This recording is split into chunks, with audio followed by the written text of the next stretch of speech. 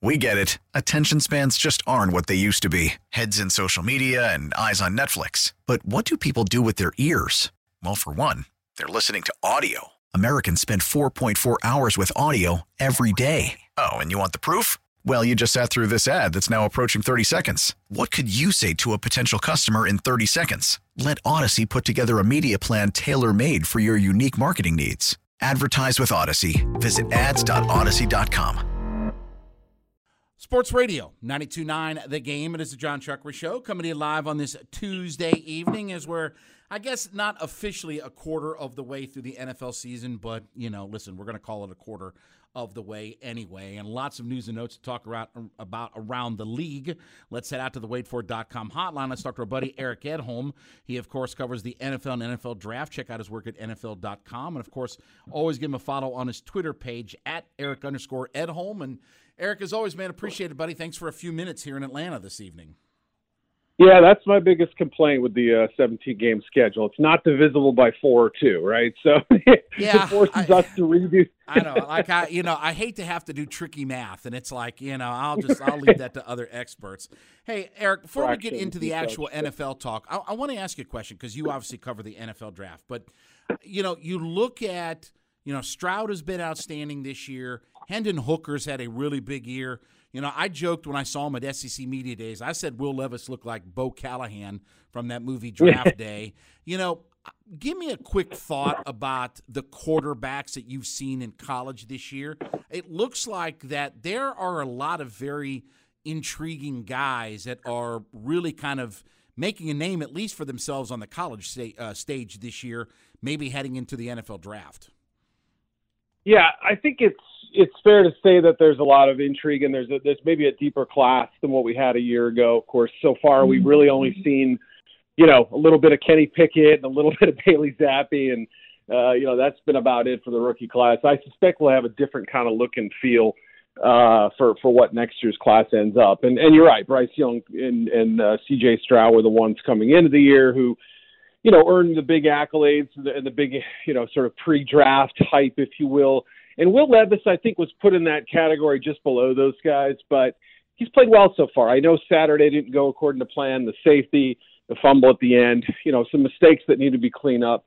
No prospect comes into the NFL without, some poor game tape. And prior to that, I think he played pretty well. He's got really nice physical traits that I think can be molded. So, then you go to Hooker and you say to yourself, will NFL teams downgrade what will be a 25-year-old rookie quarterback? Is that going to be a major factor? Is that something that concerns teams, right? I mean, the good news is that, he's made a jump from, about 1 year ago to now. It's been pretty big, pretty noticeable. And I thought had he come out a year ago, he would have been at the Senior Bowl. He would have been eligible.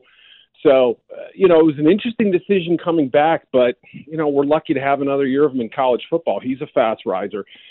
Sam Hartman's back playing again. I think there are a lot of people who maybe see him as a high-end backup, perhaps a low-end starter. Will Rogers at Mississippi State, sort of the same vein. Grayson McCall from Coastal Carolina is a really interesting guy who's highly accurate and can run a little bit. So you have lots of different types of quarterbacks, too. So it's hard to really get any big picture judgments on any of them right now. I mean, obviously we've seen more of some than others, but I suspect that when we get to April, it'll be a lot more appealing class than what we had a year ago, where we were, forced to kind of look at some warts and pick through the flotsam and jetsam just a little bit.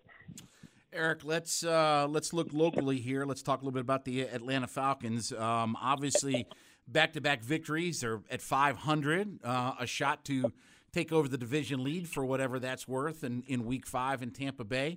Have they surprised you? Have they been maybe better than what you thought? Obviously here in Atlanta, we're pretty excited about, if nothing else, at least the direction that the franchise is headed.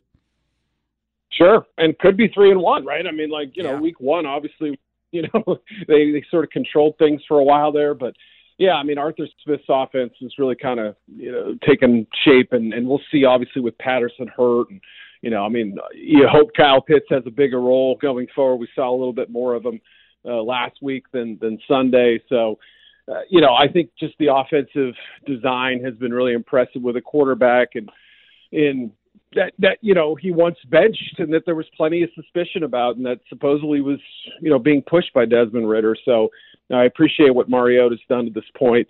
And it's involved Drake London as a rookie coming in, and some other pieces that maybe some people had given up on. So that's the most encouraging part defensively.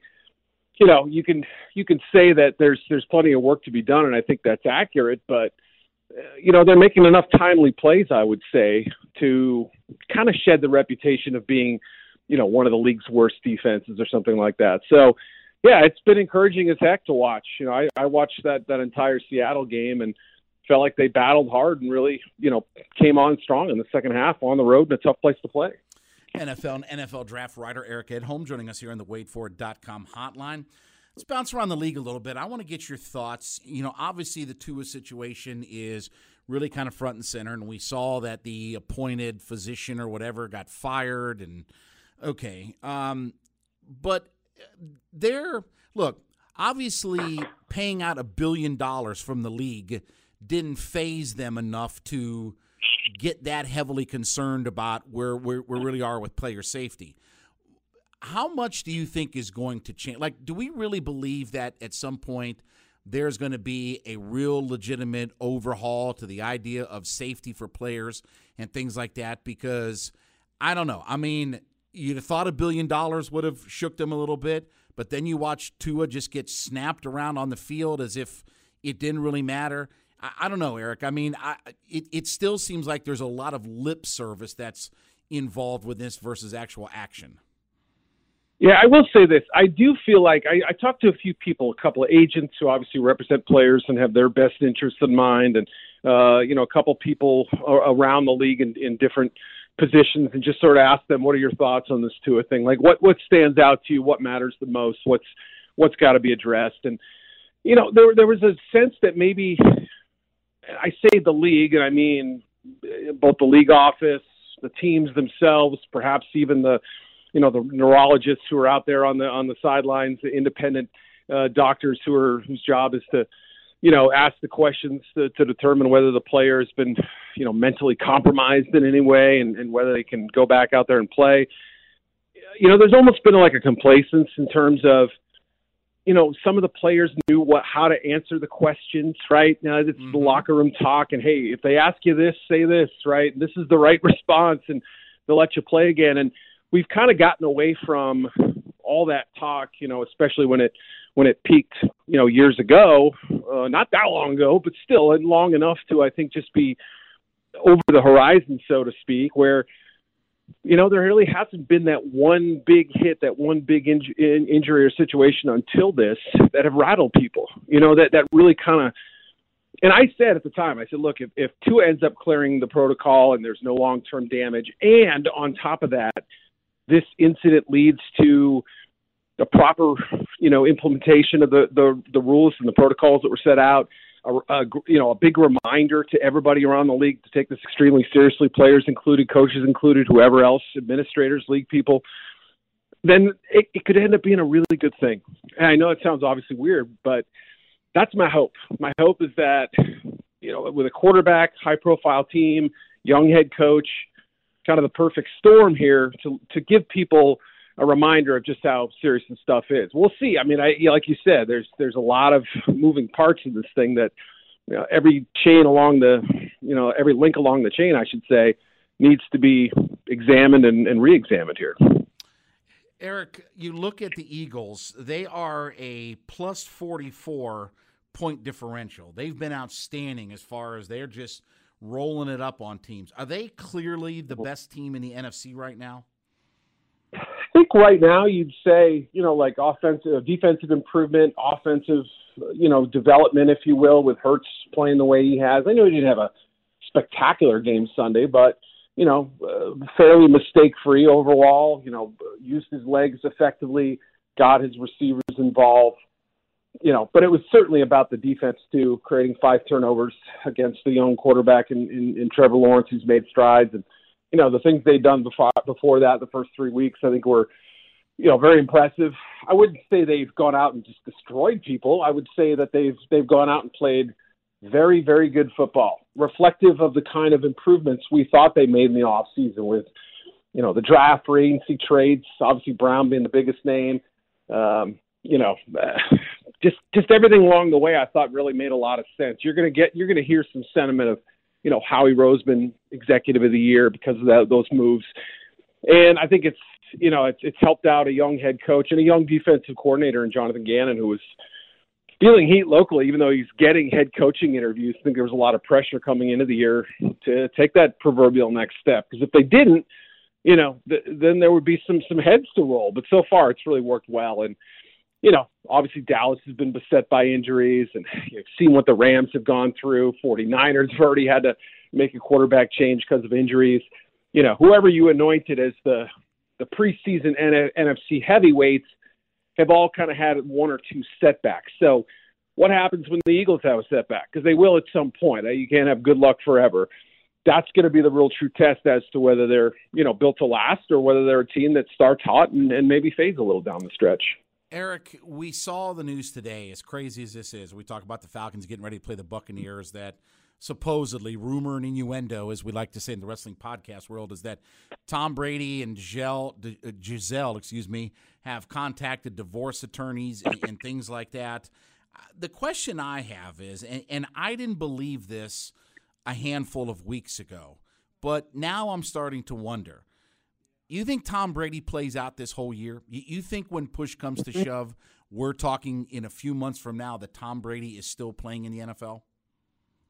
Meaning beyond this season or for the remainder of the season? I'm talking about even just for the remainder of this year. You think he actually finishes out the season, given how sideways this story seems to just keep going?